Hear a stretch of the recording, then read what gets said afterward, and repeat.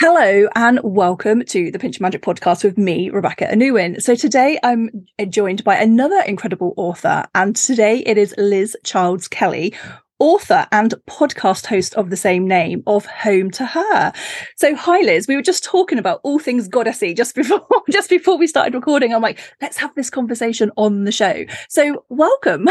Thank you. You know, it's funny, since I'm also a podcaster, I can always tell when it's going to be a good interview when I'm like covering topics about, I'm like, before we even start recording, I'm like, have to stop myself. Like, wait, let's save it for everybody else too. Yeah, I'm like, I love this part of the book, and this goddess, and it's like, so yes, Home to Her. Let's start there. Where did, or rather, what does Home to Her mean to you, and how did this book journey begin for you? Such a big and rich question. I know that analogy, or that coming home to ourselves, it's used a lot, right? Like you could almost say, okay, I guess some people might think it's cliche, but for me, it never was. And for me, the learning about the divine feminine and the sacred feminine went hand in hand with a return to my own essence, my body, to understanding myself as a sacred being. Like those things were completely connected for me. So that's where what coming home to her means to me. It is also coming home to ourselves. And we may be able to get home to ourselves without having to go through her portal, but I think that is a very rich, powerful portal for us as women to return to a sense of the sacred in our own bodies and our own lives. So how did her come into your life, and what does that energy represent to you? Yeah. And I write about this in my book. It's in the first chapter. It was very unexpected. I was on a very different trajectory. I was Mrs. Businessy businesswoman, as I like to joke. I was with the good shoes. Yeah, I did. I was into shoes. I wasn't into shoes, but I had a few fancy pairs, including one in particular that I referenced in the beginning of the book. And I was very focused, though, on a particular, what I saw as a particular style of feminism. Although I would not have named it in that way at the time, but I was very pro-female, very pro-woman. My whole team was all women. Most of my clients were women. We were funding a scholarship for girls through my company. I was like, I really thought that I am about as rah-rah woman as I could be. I didn't understand that I was doing it through a very what I would call like a patriarchal lens, like the opportunities that were available to me had been shaped mostly by men and defined by men. And I also thought, in a way that I didn't fully understand, that in order to prove myself as a woman with value, I needed to be able to perform in those areas really well. And so that's what kind of defined my life up until, my late 30s. And I was on this trajectory, very focused on growing my business and being successful in that way. And then I had a very unexplainable experience at a business conference where a woman was speaking. She was speaking about Indigenous Hawaiian or Indigenous Polynesian navigators.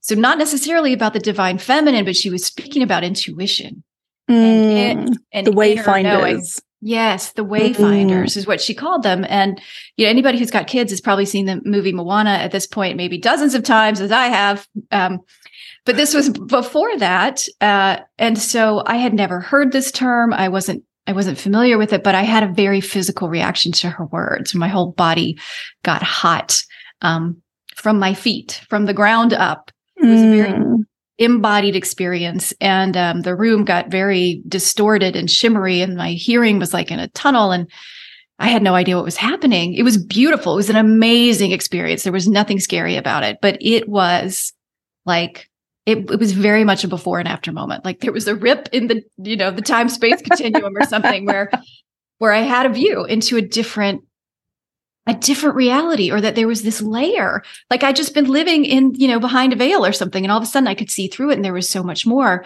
And I didn't know what any of that meant. So I started studying wayfinders. That led me to learning about shamanic traditions. And all of this I was doing, reading books that were written by, white men of European descent who are mostly anthropologists. So we can unpack the problems with that. But whatever it was enough to really activate something in me. And all of a sudden, all of these things started happening. My dreams got really intense. I started having all of this old trauma that I hadn't thought about for decades, like childhood stuff that would just emerge and needed to come out. I was crying over things that had happened 30 years earlier. And so I'm just riding this wave, not knowing what any of it was. And at the time, I was also pregnant with my second child. And when he was born, that's when all the pieces kind of fell into place, because that experience of childbirth, it was different than my first. I had him unmedicated. And so I really was just a servant to this process, this divine force of life moving through me. It was out of my hands. And so, you're dancing right there at the edge of what feels like life and death potentially. This life is like moving through your body. And I realized just that this tremendous source of energy was there. All I had to do really was get out of the way of it and let it use me. That doesn't sound quite right, but let me be in service to it. Yeah, let the divine intelligence take over. Let it do its thing. Yeah. Yes. And during that experience, I had the most vivid sense of all of these women before me who had done the same thing and this deep connection to them. And so after that, I was like, wow, this is amazing. I've spent months now reading about how life is sacred and all these traditions that honor life as sacred and talk about intuition. How come nobody's telling me about the sacred nature of childbirth? I mean, this is how life enters the world. Why are we not talking about this? I cannot think of something more sacred than this. And now, granted, that information is probably out there. I hadn't found it. But that realization was the opening, finally, for me to see like, I'm seeking the feminine face of God. And I have never been exposed to that in my life. And that's what's calling me. That's what's calling me. That's what called me at the business conference. And that's what's calling me now. And then from there, I was like, well, now I got to follow it. I mean, there was no other option. Choice. No, I couldn't. It's like the lights had been turned on and I couldn't go backwards. And so here I am. So here you are. So go back to the conference and you had that like split. I mean, when I had my moment of like, I refer to mine as a remembering. I didn't quite have like such the visceral feeling that you did, but it was like at a cellular level. It was like, I know this. I don't know how. I don't know it from a book. I don't know it from something that someone has told me, but I know this energy. How do you then get on with your daily life? You're the business conference, you go back to work, you're having all of this trauma come up. I know that you've just like succinctly told it in a beautiful story there, but you're having to now live that in almost like a parallel world of like, I've got my business, I'm doing all these things, and yet something deep is clearly happening because all of this stuff is coming up from before. How do you navigate that? Because I know a lot of time when I speak to people or when I've interviewed people, they're like, I honestly thought I was going mad, Rebecca, because it can be such a stark contrast to everything that we've known before. So I know that you're a researcher and award-winning, no doubt, but no less rather. But it's like, did you like throw yourself into the books, into the learning of things? Did you just allow it to unfold? Did you have like a support network around you to help you navigate those times? What did that look like for you on a daily? I would say how I navigated it was not very well in the beginning. Hindsight. Well, I didn't know what was happening. So yes, there was definitely moments of, am I insane? There was a lot of that questioning. I didn't understand what was going on. I knew that I felt more alive than I had ever felt in my entire life. And that happened almost immediately after the business conference, that event.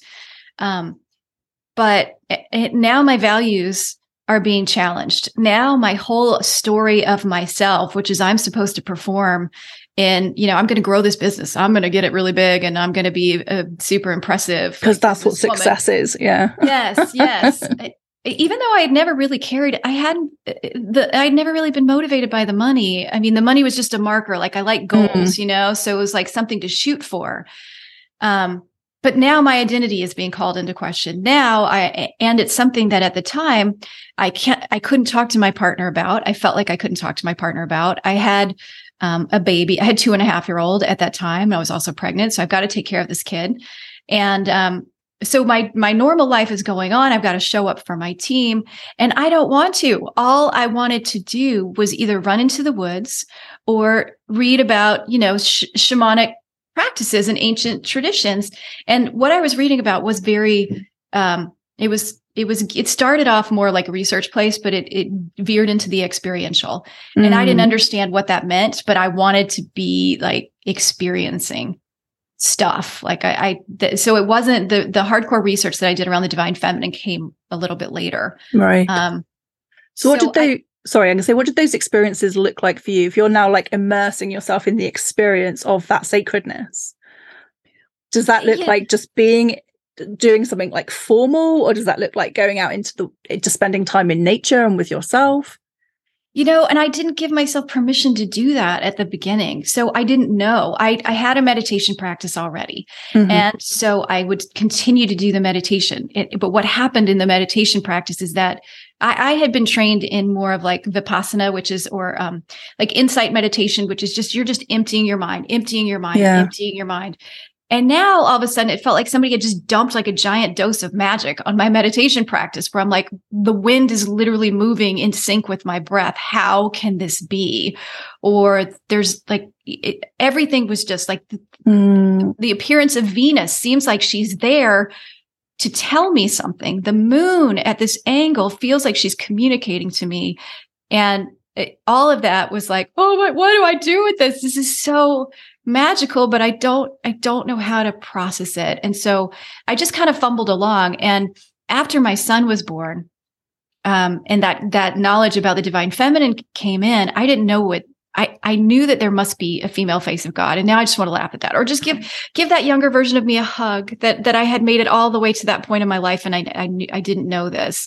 But as soon as that showed up, I knew that was what I was supposed to be doing with my life. Like that was not the only thing, but that is one of the biggest reasons why I am here in this lifetime. And I didn't know how to do that. And so I kind of just fumbled along and was like trying to go through the motions at my job and trying to play as if things were normal, and they weren't. And so as you can imagine, when your energy gets diffuse and I'm no longer pouring all my energy into my company because I don't want to. The energy starts to fizzle out of that, right? Like our clients, we don't have as many clients. Like it just all starts to kind of get a little bit shaky. So it wasn't easy. No. And I think it is important for people to hear that, because it's very easy to gloss over those moments, and yet everyone else is around there going, oh my God, I feel like, you said like a split in the timeline, and it's like, what on earth is going on? And I think the other thing that you said that I think is really worth like diving into a little bit is that you're like, oh, I wish I could go and give my 30-year-old self a hug for not knowing that. And then you're like, oh yeah, success, I'd never really thought about it, but the money, it was just another goal. But I think we are so surrounded, and we just take on the air quotes philosophy of success looking like bigger, and and not questioning. We're so busy, we have so much information coming at us all the time, that we don't have time every day to sit down and go, actually, what does God represent to me? Who is that person? What is it? And what is my definition of success? Because we have our families, we have culture, we have society, we have global influences constantly telling us what success looks like, what God should look like, what a air quotes spiritual awakening should look like, how you should perform in the world, what you should look like, what you should do with your life, what parenthood should look like, what birth should look like. I don't think we could ever, even in our own lifetime, unpack all of the things. And so yes, I'm sure all of us have those moments where we're like, oh my God, how did I not know that? And I think that's the point of these conversations, is to go, it's okay if you've never thought about it. Perhaps now's your chance to go, oh yeah, because in the book you talk about there being, the two faces of God, the masculine and the feminine, because you'd heard, was it a rabbi talking about that or something? Oh, well, there was a I do reference that in the beginning of the book. I read an article about a rabbi who said, a rabbi who was saying that God is gender fluid. Yeah. Which I think if you were raised in a Jewish faith, or I've certainly had podcast guests who that does sound like, that is more common, but that is not what I experienced as growing up in a Protestant conservative Christian. No, it's like an off-sky God sat on his cloud with his big beard, isn't it? Yes. And watching you. Yes. And I've interviewed many people who have been like, oh, I knew from the beginning that was a bunch of BS, like I knew there was supposed to be a female. And I'm like, how did you, I feel like I should have known. I was a deeply questioning child, but I think I was also like really indoctrinated in being the good kid, the good girl. And I knew that there was something that didn't sit well with me about the whole sky god. And like, like it didn't, like there was just too much contradiction. I didn't really get it. And there wasn't a lot of warmth to it to me, but I never thought to question the gender or, that God could be a woman. It just was not in my frame. And I think even having a relationship with God, it was important for my family to go to church on Sundays. It was important to, I don't want to say go through the motions, but it definitely seemed like something, it was a should. Like we do these things because we should. It's just something we do. Yeah. Yeah. And I didn't even know that I had these deep inquiries about spirit, but I didn't even know that those could exist outside of the framework of a church for a long time. I thought that was the place I was supposed to be taking those inquiries. And every church I went into, I'm like, this isn't working for me. I got to get out of here. So it was like a part of myself that I just shoved aside. I was like, that's not, I'm supposed to be working. I'm supposed to be out there building my business and making money. Growing. It is. I think it is interesting how, for the Christianity in particular, we can trace it back to the pact between the scientists and the religion going, we'll take the bodies, you can have the soul. But there is that split of like spirituality is separate from everydayness. And, there's always a little bit of a joke over here in the UK. It's like, the people who go to church on the Sunday who think they're good Christians, who will walk by that person on the street that needs the help. But because they go to church, they're the good people. And, there can very much be those stories around that church. And I think we do need to get it back to a point where spirituality, whatever that means to people, is like just a normal part of everyday life and not something saved for Sunday or, whatever day is appropriate for that religion or culture. So your business is now slowing down. Your face is like, oh, yep, I remember that. Yeah. What was the point when you're like, okay, I have to actually do something now? Because that's a big shift. You've got 2 children now, successful company, and now you're like, okay, I'm going to do something completely different. All right. Well, this didn't make it in the book, Rebecca, so I'm just going to share it with you now. Exclusive. Exclusive. Well, at first I was like trying really hard to network. So at the time I lived in California in the San Francisco Bay Area, which is it's a progressive place. It's a good place to be if you're going to have a spiritual awakening. There are some people out there who can connect with you. And there's a whole mindfulness movement that, of course, is really entrenched now, I think, but at that time felt a little bit newer. And so there were people who are hosting like wisdom at work and mindfulness work and how do we make work more conscious events. And so I started going to these things to network with people, thinking like I can do both. I can, I'm not going to tell people that I had this thing around the divine feminine, but I'm going to show up and network with these people and maybe it will lead to business for my business. That did not happen. I had really good conversations. I made amazing friends, but the conversation was about anything but work. And so I came to a point where I'm like, I'm going to have to get out of this. I don't know how I'm going to do that because it's my company. I built it. Now I've got all these employees. I've got people counting on me, but I need to get out of this. And I had decided that I was going to give myself a year, and which is very reasonable. Like I would talk to very practical of you.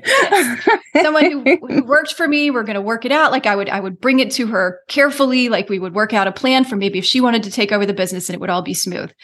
And yet the pressure that I felt was so intense. Like I didn't want to do it another day. Like it felt urgent that I needed to move on.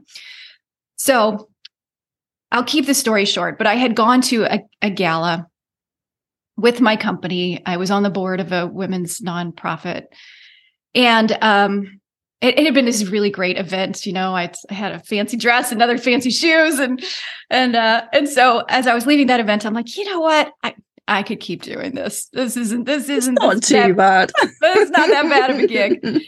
And I got home, and there had been a paranormal event in my house while I was gone.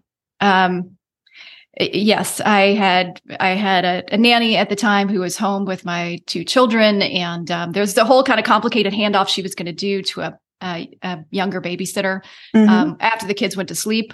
And while the nanny and the babysitter were there, all of these really strange things started happening in my house. Some of the standard lights going on and off, clocks resetting themselves in my son's room. There was, hand soap that somehow magically got pumped in front of his, like a stool with his name on it. There was a lot going on. There were flowers that somehow got out of the vase and ended up all the way across the room. Mail that ended up sitting on my dog. Like just oh my really gosh, wild stuff. Yeah. And then the kicker was my son kept crying, so they went in to check on him, and found that his crib sheet had been ripped by a foot down the middle while he was laying in bed swaddled. He was 8 months old. Yeah. Oh my gosh. Yeah. So, and then they started hearing the sounds of coins falling on the hardwood floors without any signs of money. My God, how old were these babysitters? I mean, they must be terrified. Well, so my nanny had been with our family for 5 years. She was 60 years old at the time, and extremely practical. Mm-hmm. And the younger babysitter, I think, was 12 or 13. And so my nanny is very no nonsense, was just like, at first she would be like, I'm busy. I don't have time to, deal with this. She's just sort of trying to tune it out. But when you find like the ripped sheet, and then you hear the money falling. And the money, the noise, Oof. Yeah. So at that point, she's like, starts speaking aloud to the house.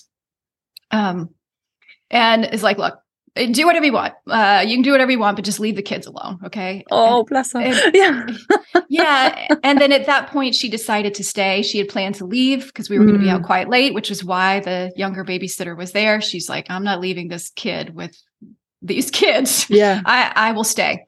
So she stayed. And then at that point, everything stopped. And so there's a lot of ways to unpack what happened there. I don't think it was just about me. And I'm not sure I want to go into all of it because there's some family elements to that. Like, I think there was a presence. I think there was definitely multiple presences in our house, some that were targeted at perhaps wanting my older experienced nanny to stay there. And what was important to me when they told me all this, so I come in the house at midnight with my husband, and there's my nanny and the babysitter's mom sitting around my table with a ripped crib sheet sitting on the table. Like, okay, don't freak out, but we got to tell you what went down in the house.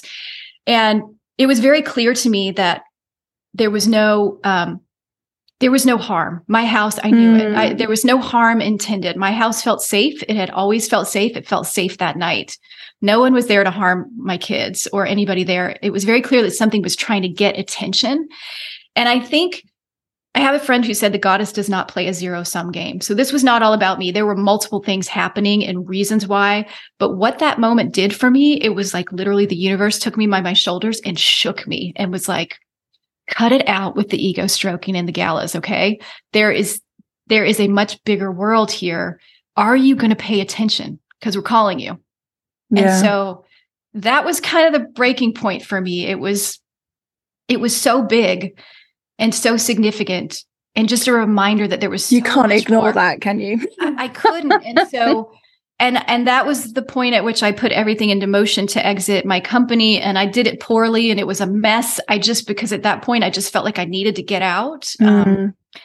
Yeah. And then after that, it took a long time. I would say at least a couple of years for me to recover, because not from that paranormal event, we, worked that out and figured out what was going on there. But recover from what felt like loss of identity, okay, now I fully accepted that I am not going to be Mrs. Powerful Businesswoman. I have fully accepted that I spent years of my life developing something that now doesn't really feel meaningful to me. Like, I had to process that. It's huge identity pieces. Yeah. People don't give it enough credit really for how important that that identity piece is. I think sometimes the ego gets a bad rap, but it's like, it's our egos that allow us to be who we are, to present as we are, to do the great work in the world. Of course, we don't want to be egotistical about it, but our ego actually is really important. And when we start having those loss of identities, I mean, that's huge, especially when you're suddenly going from Mrs. Businesswoman to going, oh, I've had a paranormal activity in my house, I better quit. It's like the people that knew you in the old business world must have been like, Liz, are you okay? Well, and I didn't tell talking to your partner. Are you okay? People did ask that. I didn't tell people about I told some people about the paranormal event, but that wasn't woven into why I left. I didn't explain it in that because I didn't think I could explain it. No. And so there were definitely questions of like, whoa, is she, I mean, actually I know that somebody asked, like, is she sick? Like, has she gotten a diagnosis or something? Because the woman that I knew would never walk away from her business. And I'm like, well, but I'm not that woman anymore. Yeah. And it's like, I think sometimes we can become, again, air quotes, the victim of our own success, isn't it? You're a successful businesswoman. And so people just expect you to carry on because you've created a life around that, an identity around that. And suddenly you've gone, actually, no, now I actually have to find out who I am and how I want to, that soul energy to be expressed in the world, not just the societal expectations. Yeah. So how do you go from going, okay, bedsheet, I'm listening. And I love the fact as well that the 60-year-old lady stayed. It's like that grandma energy. It's like that, looking after the goddess energy, going, okay, the house is fine, but I'm staying here in that sacred space and like holding that space as well. Yeah. Yes, that lovely lady. She really is. So what happens next for you then? Yeah. Because I know that you go on a bit of a trek of sacred sites, don't you? I did. I want to ask you. I'm not sure you're allowed favourites, but did you have a favourite? But does that come next, or does that come afterwards? Where does that come in? That was a year or two after that. Let's see. Yeah, I think it was 2 years after that. No, so for the next couple years, I really was trying to learn how to be in the world in a different way, because also in giving up that identity, I was giving up a way of being that meant I needed to be on all the time. I spent my entire career in like a billable service world, which I don't know if that means a lot to people, but what that means is you track every hour of your time because you're billing it to clients. And so every moment of my day, the more productive I was, the more successful I was, right? Like the more money I made for my company or for myself. And so I really had to unlearn that way of like rigidity of like, okay, every hour needs to be regimented. I'm billing it to people and this is going to be good. And that took a long time. So I slept a lot. I was fortunate in selling. I did sell the company. I sold a service-based company, which means there's no like real tangible assets. So I don't want people to think that there's a lot of money exchanged with that. There was some, which gave me a little bit of wiggle room, but it's not like selling Facebook or something like that. Like, in no way. So I had a little bit of wiggle room, which was nice. And so I started. I slept a lot. I spent a lot of time going to the woods. I had met an intuition teacher through all of this kind of randomly, not. I'd met her through a work context, and I love that randomly. Of course, randomly. Oh, I know. It was all. There's no random, right? It was all so perfect. But I started working with her. She was actually a business coach, and I had discovered that she did this intuition work. She helped me sort out some of the paranormal things that went down in my house, And not long after I spoke with her about that, I dreamed about her. I had never met her before, but I dreamed, not in person, but I dreamed about her. I saw her, and there was an infinity symbol floating beside her. And I called her and told her this and said, can we work together? And she said, yes, I think we should. If you're seeing that, like, I think we should. So I worked with her, and it took about almost a year before I was ready to read anything about the divine feminine. I was very much in like a healing place, and then kind of in an experiential place working with my intuition teacher to feel into energy. I was practicing yoga and studying to be a yoga instructor. So I was going deeper into yoga philosophy and asanas and things like that. And then I started researching, and what happened is I wanted to go, like I would read about these places and I would feel so called to them. And then I'd be like, I can't do this. I've got a 1-year-old and a 4-year-old. I can't go trekking around the country. Like, this is just not going to happen in my life. Like, the most I feel comfortable being gone is like a week. And where am I going to go for a week, And then I just, one day had like kind of this lightning bolt idea of, wait, what if we took the summer? My kids aren't in school yet. And could my husband get a leave of absence from work? His company had a really generous vacation policy at that time. And so I thought it was insane to take a 2-year-old and a 5-year-old at that time, all over, Europe. But that's what we did. That's what we did. And that really got me on the path. I knew at that point that I wanted to write about this, even though I was in no way ready yet, but I knew that I was going to write about it. And I knew that pilgrimage would be a big part of it. Seeds had been planted. Yeah. Yeah. And I thought I was going to write on that trip. I didn't write a word. I mean, I did. I wrote a couple blog posts, but I was meant to be in the experience. Yeah. And I think that's such a Western culture thing to do, isn't it? It's like, I'm going to write when I'm doing it. And it's like, or you could just be it, just experience it. It's like sometimes I get called to visit trees. Trees are my thing. Yeah. And I'm like, why am I here? And they're just like giving me, I don't know, it feels like a part of a jigsaw puzzle. And I was chatting to a previous guest and I was like, it's wisdom keeping. They're giving me the wisdom. But it's like, I feel like I should visit and then have to write something or do something with it rather than just be in it and experience it and like percolate in all of those energies of all of the trees that I've ever visited. And no doubt something will come of it at some point, or it's just give me more energy or information that helps the people that I work with now, isn't it? But it's so funny that we've got to make it useful or productive, instead of that's the opposite of why you're wanting to go there. Yeah. And I'm going to blame like our whole patriarchal capitalist model that tells us again, we need to be turning it into a product or a commodity or like getting something out of it. Right. Yeah. And it's like people that do art that create I had this friend that made incredible art and she's like, everyone's telling me I should make it into a business. Should I? And I'm like, sure, if you want it to be a business, but then where's your creative outlet? Because then you're having to put a value on it and then you're having to trade it. And I said, and actually, this is something you do for yourself.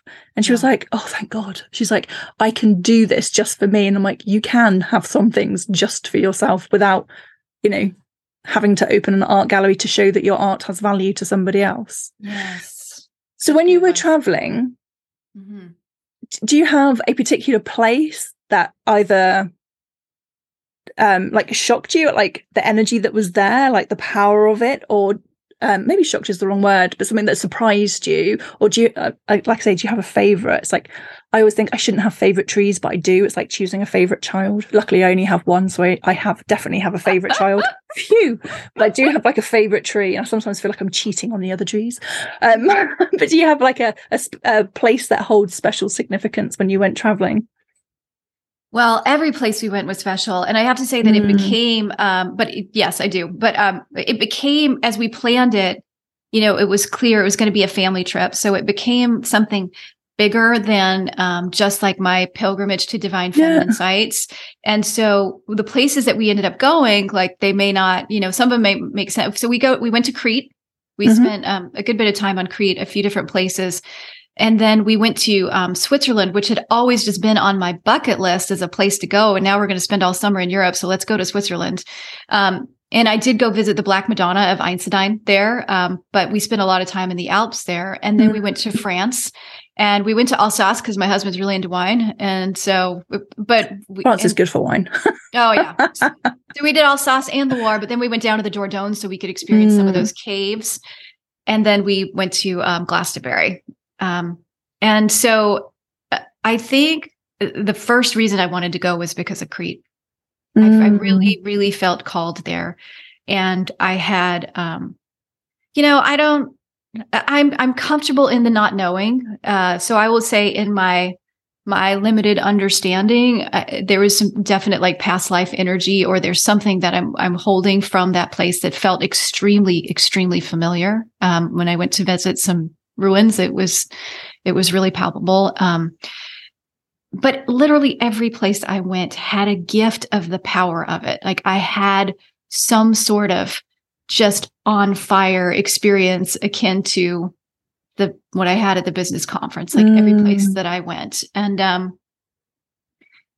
I think it's tapping into the sacred energy of those places combined with my intention and longing to connect with them. I think that's the alchemy, and it creates beautiful, spaciousness and opening. I love the fact it was a family trip too, because again, there's something really powerful about doing things as a family, if that's what you have, and there's something really powerful about doing it by yourself.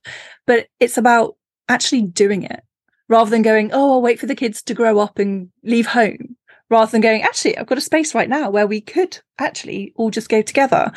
And it's like sometimes like I visit a sacred space and I've got my little boy with me. Now I've got a dog in tow too, and my partner. And I'm just like, oh, it'd be so nice just to be able to sit here and really connect to the energies. And I'm also like, and life is for living. It'd be nice to like sit there and do like a big ceremony.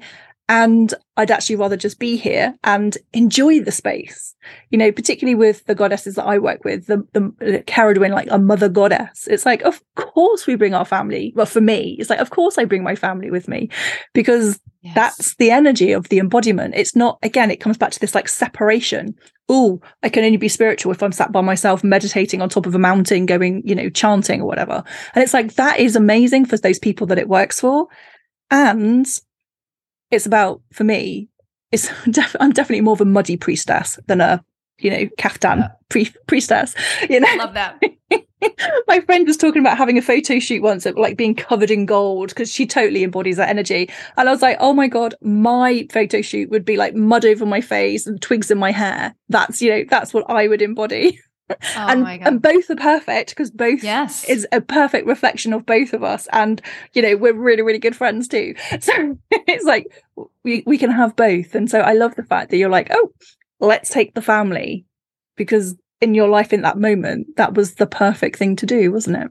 Yes. And I'm so glad. Thank you for spelling that out and reminding me of that. Yes, because I do remember when I first got the idea to do this, the part of you that's like, well, that's a bad idea. That's crazy. Like, you can't, how's that going to work? And then the other part's like, but wait, what if he can take a leave of absence? And then, okay, but you've got kids, like you cannot drag your kids around, Europe for 2 months. And then it was literally like this other voice in my head was like, she's the great mother, you dodo. Of course you can bring your kids with you.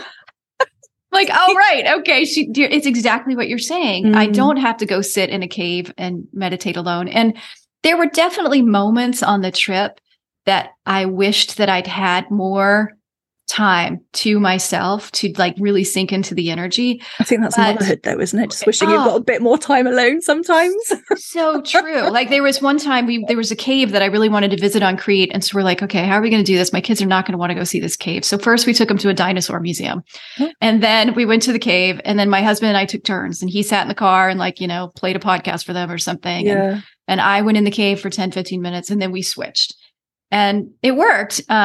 But also I had these really amazing experiences in the most mundane places of just feeling of connectedness of energy. Like once it was just laying in bed while my kids were watching My Little Pony in the next room in Crete. And another time it was on an airplane on the way from France to England. And so it was almost like these reminders of like, we think, I'll say I think that conditions have to be perfect in order to connect with source or divine or whatever. But you are source, you are divine, and it's always there. Those places can make it easier for us to access because we go there with a sense of reverence.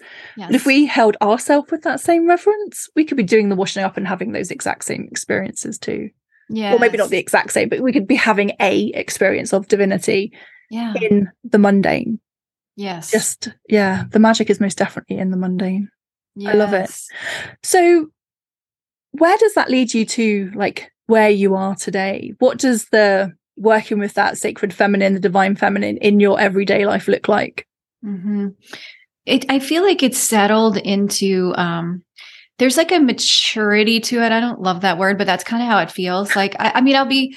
It's okay to have maturing. It's like I'm embracing my grey hair. I love it. Getting old. Love it. Yes, it is. And I think I miss a little bit of like the what just happened. Do you know what I mean? When some of these experiences start to become happen on a more regular basis, or you have a frame of reference of like, oh, right, yeah, this can happen. Oh, yes, I can have a dream that, blows the top of my head off, or I can have this deep sense of peace and connectedness in the woods behind my house too. Like it becomes, none of these words are working, ordinary, or it just becomes more part of life. Yeah. And so I think I miss a little bit of like the hair on fire, like what? Yeah.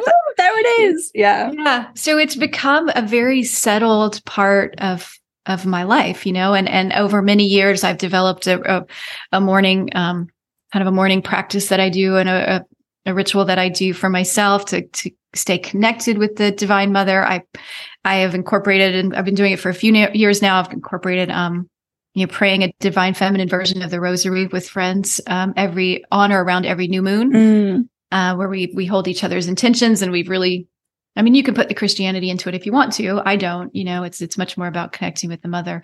And then it's become a lot about how do I bring this into my family's life and my children's lives in a way that doesn't feel forced and allows them to be who they are, but makes it clear that,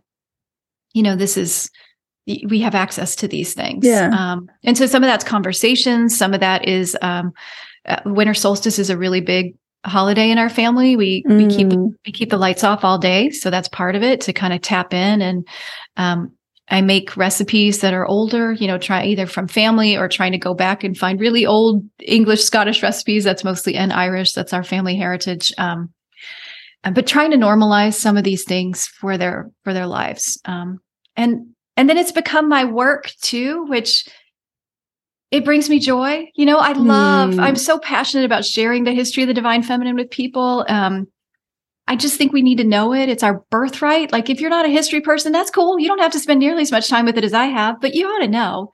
You ought to know that this isn't something that ladies in flowered muumuus made up to make us feel better about patriarchy. There's just a very real history here. And by the way, I'm a lady in a flowered muumuu, so I'm not mocking anybody. Like I'm down with all that, but it's a real thing. Like I feel like the divine feminine can play anywhere and everywhere. She will meet you in the magic, and she will meet you in the history books. She's there. And so it's joyful to be able to do this work too, through the podcast and writing.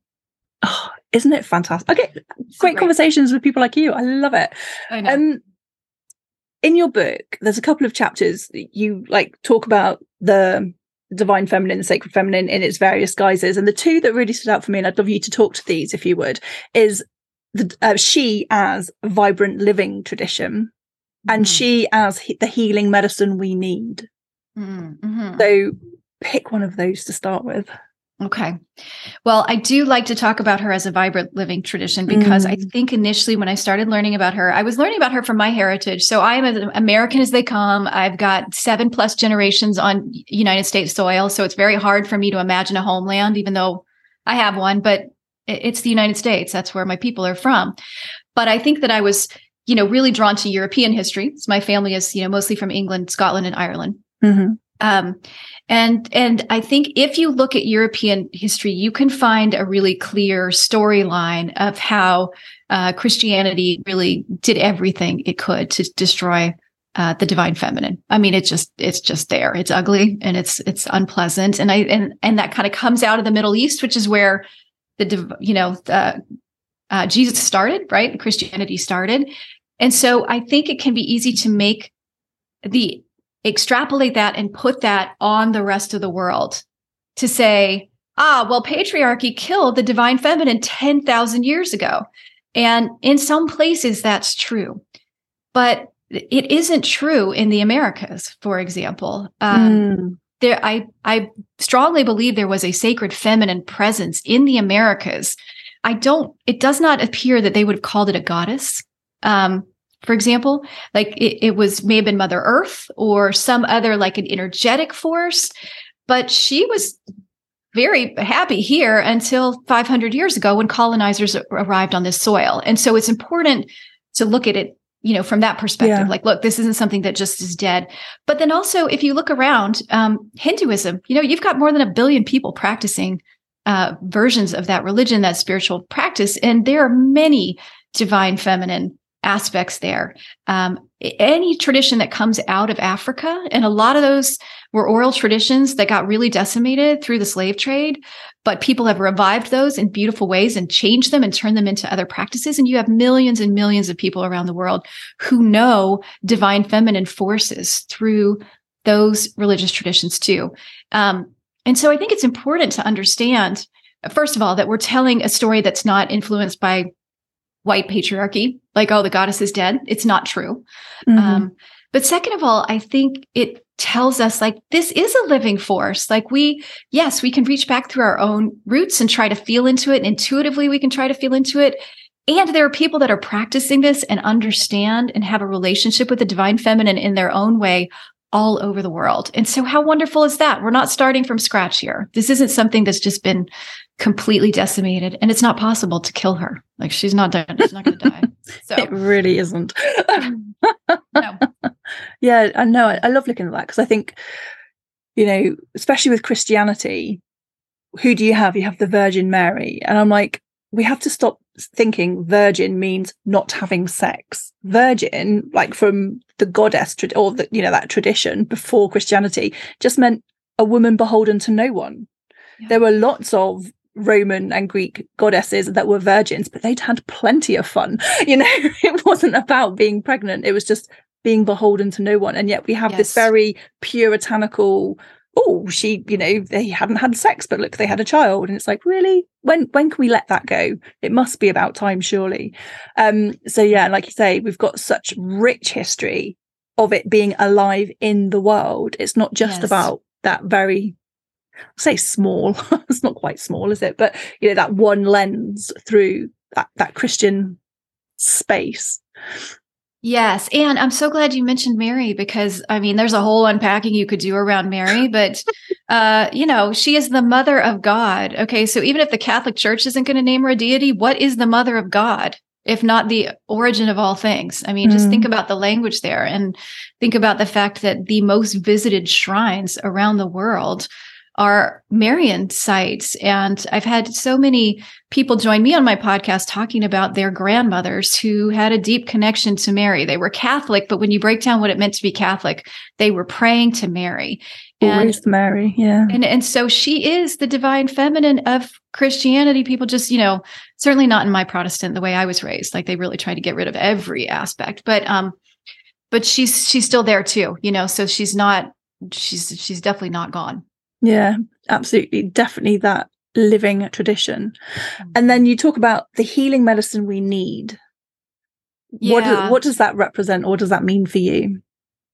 Well, I think for me, and also I want to say, and I do say this in that chapter, that she's a healing medicine, not the healing medicine, because again, I think we could, there are indigenous traditions that have not been destroyed by colonization, thank goodness, and who have a very grounded understanding of the world and spirit. And yes, practice your faith, or practice your the spirituality that has been handed down to you from your ancestors. It's a beautiful thing. But I think for those of us that didn't get that didn't have that, then the divine feminine can be this incredible portal. She's a way out of rigid monotheistic male god Christianity. She's a path towards seeing all of life as sacred, and she's definitely a path to having a deeper relationship with nature. And then I also think about, and sometimes I can viscerally feel it, like this underground energy that women are holding, that it comes from our ancestors. Like, they had it, they weren't able to tap into it. It is so freaking big. I think if people are afraid of it, they're right to be. And we don't even know how to get it up and out. And if that energy were released, you think about it, we're talking about 50% of the world's population here, right? And you and I, speaking from countries in the West, have it better than most women, right? Like, in terms of opportunity and all of that. If you are able to tap into that latent power of women, I feel like anything is possible. Any transformation is possible. And I think the divine feminine is a way to help us tap into that power that we know is there. she is a key to unlocking it. Yeah. And I love that. And I completely agree with that, because we were talking just before we started and I was like, oh, it's like the dark goddesses. Not that I like that term, dark goddesses, but people understand that kind of frame. And it's like, but it's in the darkness that the magic happens. You know, we're taught to fear the darkness, but really, again, patriarchy, when we do fear the darkness, it's like, where do we hold our magic? Where do we hold the power of healing? Where do we, hold our intuition? It's in the darkness. It's in the mysteries. It's in the things that we can't put under a microscope and make sense of. So we're taught to fear that. Yes, of course, I don't want you walking down dark streets where it's a bit dodgy. Not that kind of darkness, but if we reclaimed that power, our intuition, that healing, just that inner knowing. And I think people then become afraid of the power aspect, because we're brought up in a world where power means power over. It's a dominating energy rather than like that radiance from within of having self authority, or just knowing yourself so deeply, regardless of the circumstances you may or may not find yourself in. It's like you still know that you can start to forge how you experience the world. You might not be able to change everything in the world. You might still have to do things that, might not be your favorite job, but you can then have that connection to something bigger. And I just think, like I say, if all of us took back that power with confidence, with the gravitas, it's like that would change the world without question. Yeah. People would look after themselves, they'd have better boundaries, they'd look after them when they were nourished, they could then have the energy and the time and the capacity to then look after their communities. And when you have communities looking after each other, well, then you've got countries, and then you've got much bigger things. But while we're still afraid of having any semblance of power, hello, in the UK, getting too big for your boots, getting above your station, for you, it will be getting too big for your britches, or tall poppy syndrome. It keeps us all afraid of owning the air quotes bigness of the potential we actually have. And big doesn't mean you have to be on a world stage. Sometimes just being big within your own family is the big, or in your own life is enough to have the ripple effect of the world around you. So it's like, I love the darkness. I'm like, the good things happen in the darkness. It's like we kiss, other things might lead on from that. It's like we heal, we sleep, we rest, we nourish, we nurture. And it's like, we need to embrace that energy of darkness more, because that is where the power and the magic is, I believe, anyway. Oh, yeah. Yeah. I mean, if you think about, and again, like we've lost our connection to natural cycles, but we know that, right? The seed, what is happening in the darkness with the seed? We don't know. I mean, we kind of think but we still don't know the processes through which, why does this happen and this happen and this happen? That's all the magic. We just know that it follows an inner knowing that it can't explain. Yes. It just does it. It's brave, it's courageous, it breaks free from the shell of all that it's known into the damp, wormy soil.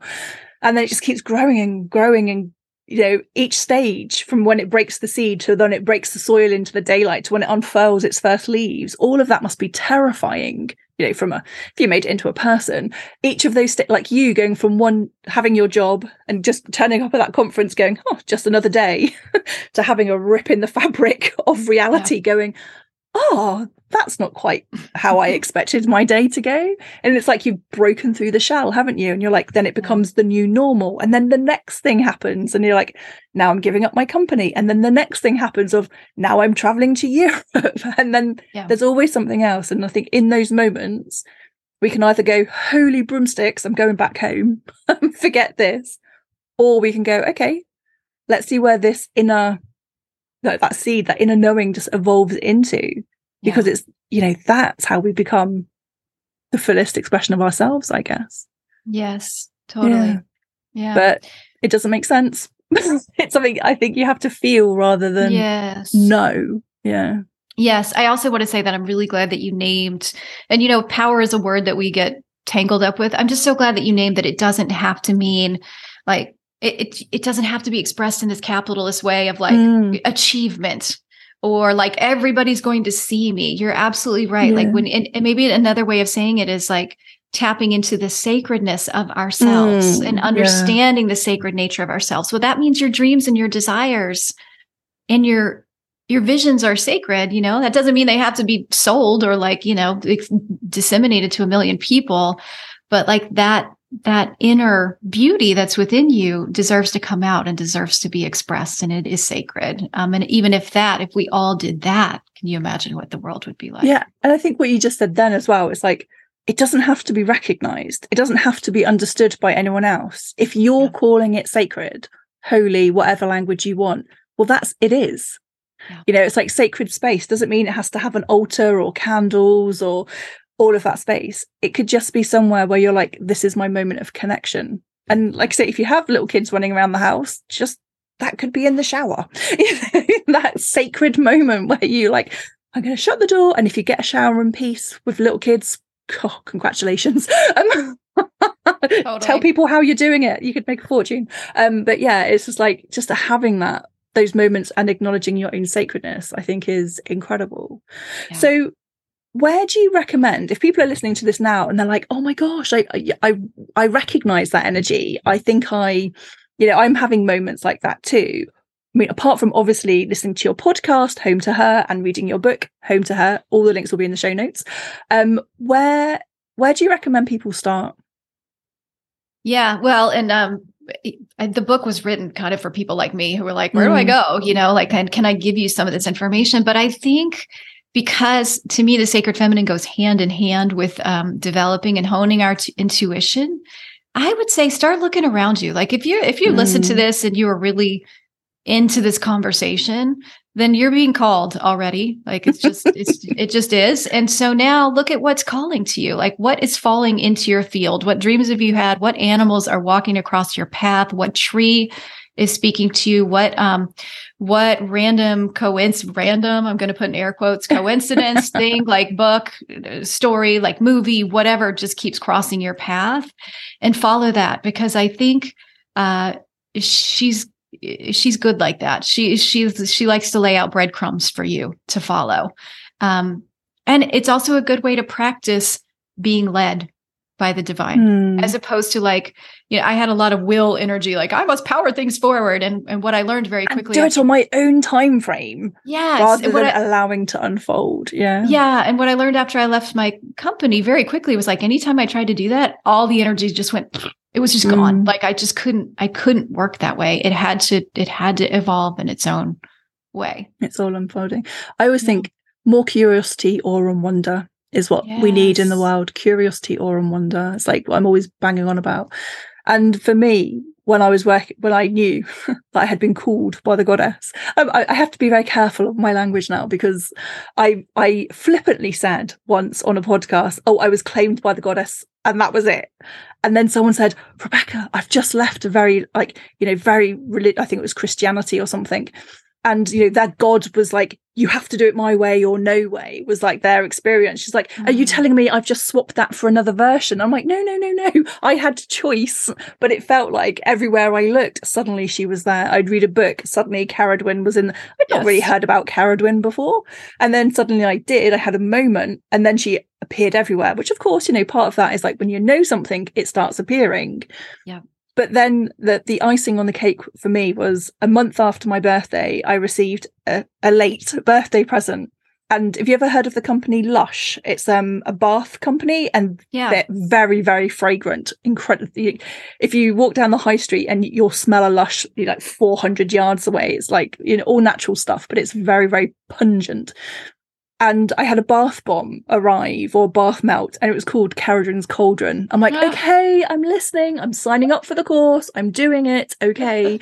But it was just like, once you start paying attention, once you start having that curiosity, everything falls into place, isn't it? You're talking about even the animals. Last night, a couple of nights ago, I opened up my back door to take my puppy out for his last walk of the night, and there was a toad sat on my doorstep that then just walked off. We don't have toads where I am. There's no ponds where I am. And I was just like, okay, that's most definitely a message received. Thank you very much. And I just think, I just love living life in that way of having the world talk to me. Not everything has to be a sign. No, it pretty much is in my life though, but it doesn't have to be, and you don't have to get wrapped up in every little thing that happens. But I just think I just enjoy living like in a world where it's full of like symbology and meaning and magic, because what's the alternative? It just sounds a little bit boring to me. Oh, I totally agree. And I think in multiplicities, like, yes. Okay. So, the raven that I saw in my neighborhood yesterday, which I've never seen a raven for 2 years since I've lived here, like, is there for a reason besides just me, right? The raven has a purpose. The raven's looking for food. The raven's like looking for a part. I don't know. The raven has a raven purpose. The raven exists because it's a raven. And might it be here because raven is one of my guides? Yes. Like, why these two things can coexist together, like a butterfly has a pollinating purpose.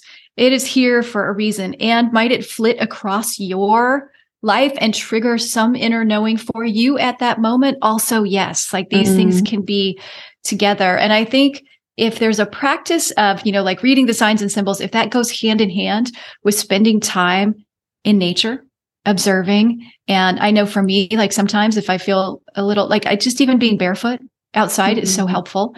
Like, that can really ground you in the practicality of the magic, because then you're seeing like, the natural world has its own rhythms and magic and reasons for doing things. And then those two things get to dance together. So, like you're reading the signs and you're also placing them in the context of this much bigger thing that we are a part of. And you're feeling better. You're feeling better from spending time in nature. And again, it comes back to this, like, that part of British history or European history where we went, religion is going to have the spirit and science is going to have the body. We have a lot that has a lot to answer for this separation of ourselves, really, rather than being home to ourselves, of coming home to ourselves, of knowing that we are that spiritual person. It's not about, now I'm spiritual because I'm in a particular place. Now I'm being a mother. Now I'm spiritual because I'm doing a certain practice. Now I'm a business owner. It's like the whole thing can be a beautiful woven tapestry of all of you, which I think is what you mean by home to her, isn't it? Well, home to yourself. Yeah. Absolutely. I want to say one other thing about nature. Like, if you want to be subversive, it may not seem subversive to you, but there's this wonderful book called Witches and Pagans that was written by a woman named Max Deschutes. It's quite academic because that's her approach. She runs something called Suppressed Histories Archives, and is just a wealth of information. But in that book, she talks about how in the Middle Ages, Catholic representatives of the church were going out of their way to stop people in Europe from doing things like sitting outside and gazing into a pond. Because if you did that, you might be having a conversation with God that was outside of the walls of the church. So if that's another thing I would say, if you want to, it might not seem subversive, but go sit outside and stare into the water and ask God to talk to you through it. I mean, goddess. Yeah. Yes. I've said this before, but so many people say, isn't it interesting that particularly in Europe, there are so many yew trees in churchyards? And I'm like, isn't it interesting that churches were built next to the yew trees because they were the first places of worship? Yes. Or one of the first places of worship, I should say, for the Druid cultures, the pagan cultures of this land, and not the other way around, because that yew tree is thousands, well, hundreds and hundreds, if not thousands of years older than that church. Yes. Yes. So yeah. Totally. I love that. Okay, where can people find you? Everything will be in the show notes, but where is the best place for people to come and find you? Well, so if you're interested in the book, I would definitely recommend checking out my publisher's website, Womancraft Publishing. It is available on Amazon or wherever you want to buy your books, but I love to support her. And I think you've had other guests from Womancraft on before. But she's amazing, and it's a woman-owned business. So it's a great way to support a woman-owned business. You can, the podcast is also home to her. You can find it wherever you listen to your podcast. I do have a YouTube now. I'm doing the videos episodes as well. So if you'd like to watch instead of just listen, you can do that. That's home to her. And pretty much everything is home to her. Instagram, home to her. I do have a Facebook group that is pretty active, and it's called Home to Her as well. So if you want to get in there and talk a website? about the Divine Feminine, and it's hometoher.com. Home to Her. That's all you need to remember, folks. All home to her. I am all path leads home. I love it. Well, my old school, business thing didn't die, right? Like branding. I got that down. Like, let's use the same name for consistency. Yeah. Thank you, Goddess. So thank you so much for joining us today. And thank you for sharing so much of your journey in such a beautiful way. Thank you for asking. It's so fun to be in conversation with you.